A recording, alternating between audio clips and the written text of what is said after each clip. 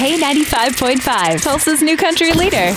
From Tulsa to Nashville, if it's happening in country music, you hear it first with Cait and Bradley's Country Now. It's brought to you by River Spirit Casino Resort. A new day, another new album. Yes, we've known for a while now that Cody Johnson has been hard at work on his new album, Leather. And some of the things that we know is his newest single, The Painter, is going to be on this album, as well as a Carrie Underwood duet. But he's been holding back on a release date that is until now. So his new 24-song double album, Leather, is going to be released on November 3rd, but it is available for pre-order now. Cody's on his way back to Oklahoma. He'll be in the Oklahoma City area December 2nd. So, Matt, growing up in school, when you were learning math, did they ever do, like, songs to help you memorize, like, counting by numbers? Yeah, it went, Matt, you need to leave. Matt, get out of the room. Of You're course. disrupting everybody. Yes. You need to go. Yes.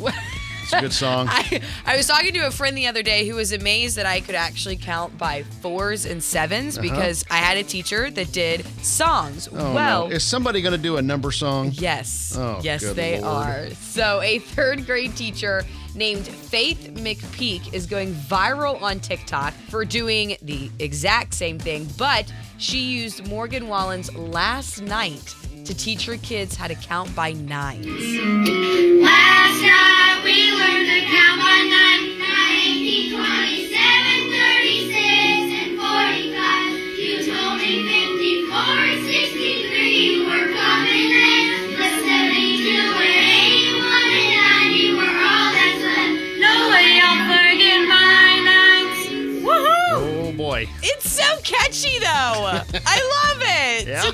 All right. Well, education, that's a good thing. I'm not gonna pick on it. That is your Cait and Bradley Country Now. Never miss it at K95Tulsa.com.